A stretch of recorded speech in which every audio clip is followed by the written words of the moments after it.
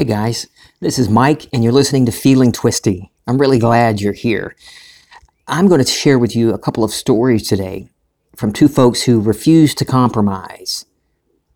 Neville, in his lecture Brazen Impudence, says, "Do not compromise. Decide exactly what you want and assume you have it. If your world would change, determine what it would look like. Then construct a scene which would imply you were there.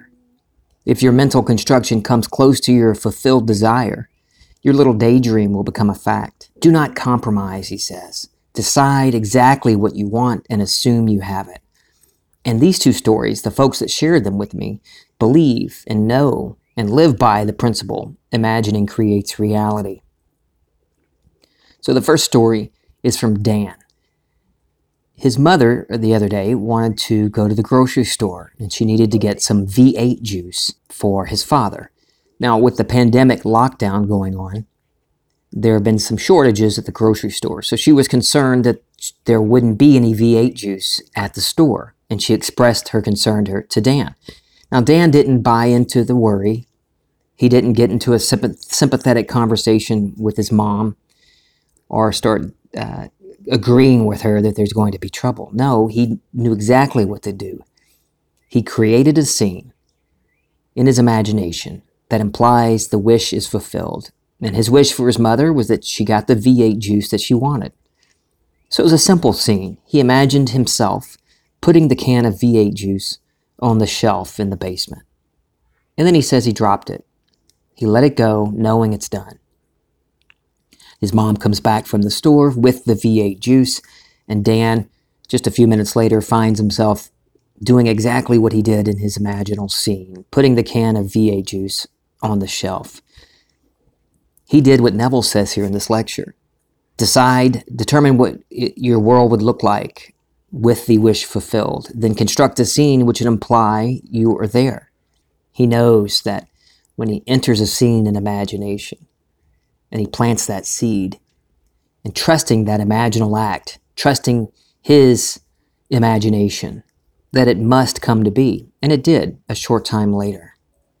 Thanks, Dan, for sharing that. The second story comes from Amanda.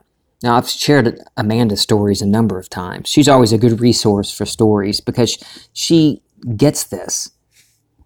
She knows that imagining creates reality, and she intentionally affects her life in wonderful ways with the use of imagination. So this story came in actually right before I started recording this episode. And having Dan's story and her story, I decided to change what I was talking about today. But today I just wanted to share with you these stories instead and talk about not compromising your ideal. So here's Amanda's story. Last night, I cooked Thai coconut curry, and I was wishing for a big shallow bowl to put it in so that I could plop the rice on top. I didn't imagine for a bowl like that. I imagined that the bowl I had was the bowl I wanted. I walked into the house that I clean on Wednesdays, and I get a text from the owner. She says, "There's some dishes on the table if you want them." And guess what was there? Of course, the bowl. I don't know if you caught what she said she imagined. She says, "I didn't imagine for a bowl like that. I imagined that the bowl I had was the bowl I wanted." That's the difference between thinking of your wish and thinking from your wish fulfilled. She moved into the state of having the bowl, not even imagining some way of getting the bowl. No, she decided right then, no, the bowl I have is the bowl I wanted. And she let it go. The next day, fewer than 24 hours later, she gets the bowl in a wonderful way that she could not have predicted. That's not something you can devise or try to manipulate. Now, Amanda has another principle she lives by, and that's reducing waste in the environment. She chooses to spend most of her buying is done on secondhand items. 75%, she says. That's her goal, and she sticks to it.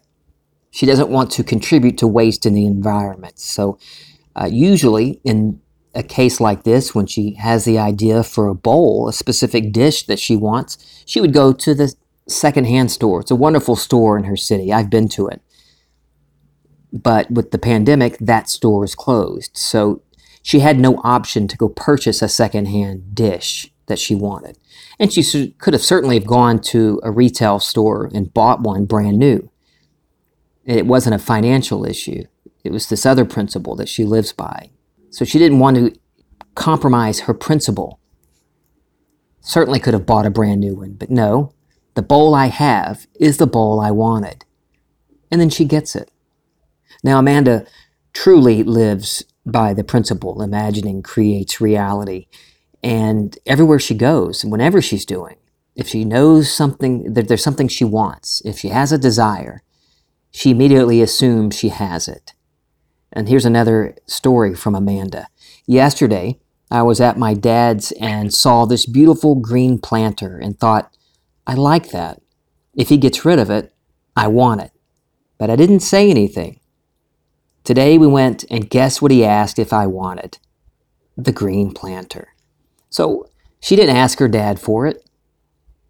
She just assumed that it would be hers. And the next day, it is hers.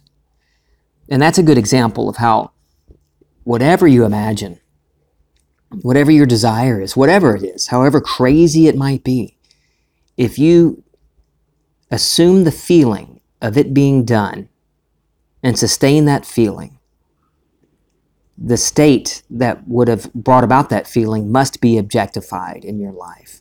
And there are 3 great examples from Dan and 2 from Amanda, where you don't compromise what you want. Know what you really want. Don't be ambiguous about it.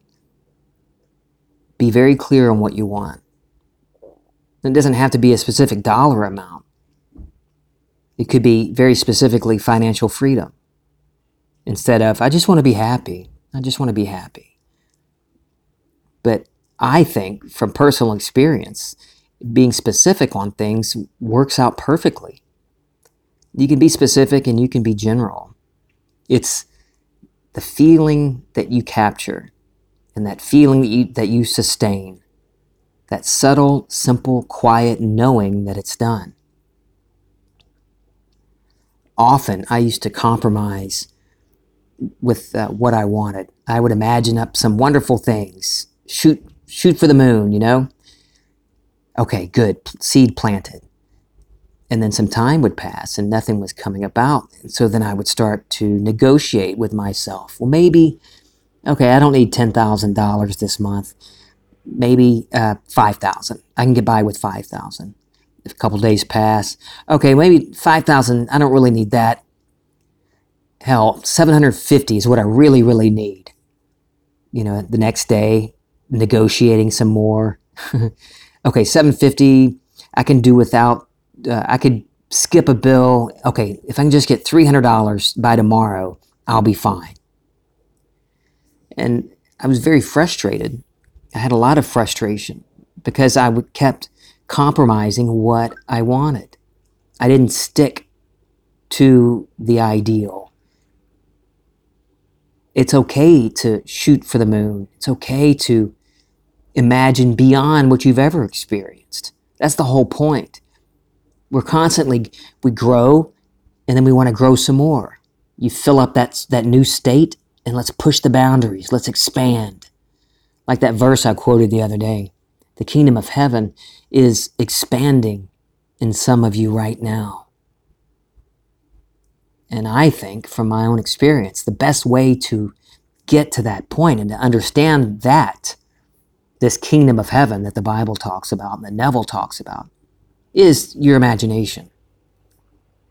That's what this is. The creator of everything we experience. So how can you ever get to know your imagination as being one with you if you don't continue to push past what's comfortable? Yeah, we're just getting by, but let's do better. Yeah, we're doing really well, but let's do better. Let's do something different. You don't have to always be getting a bigger house. You want a new house? That's great. Get inside that new house.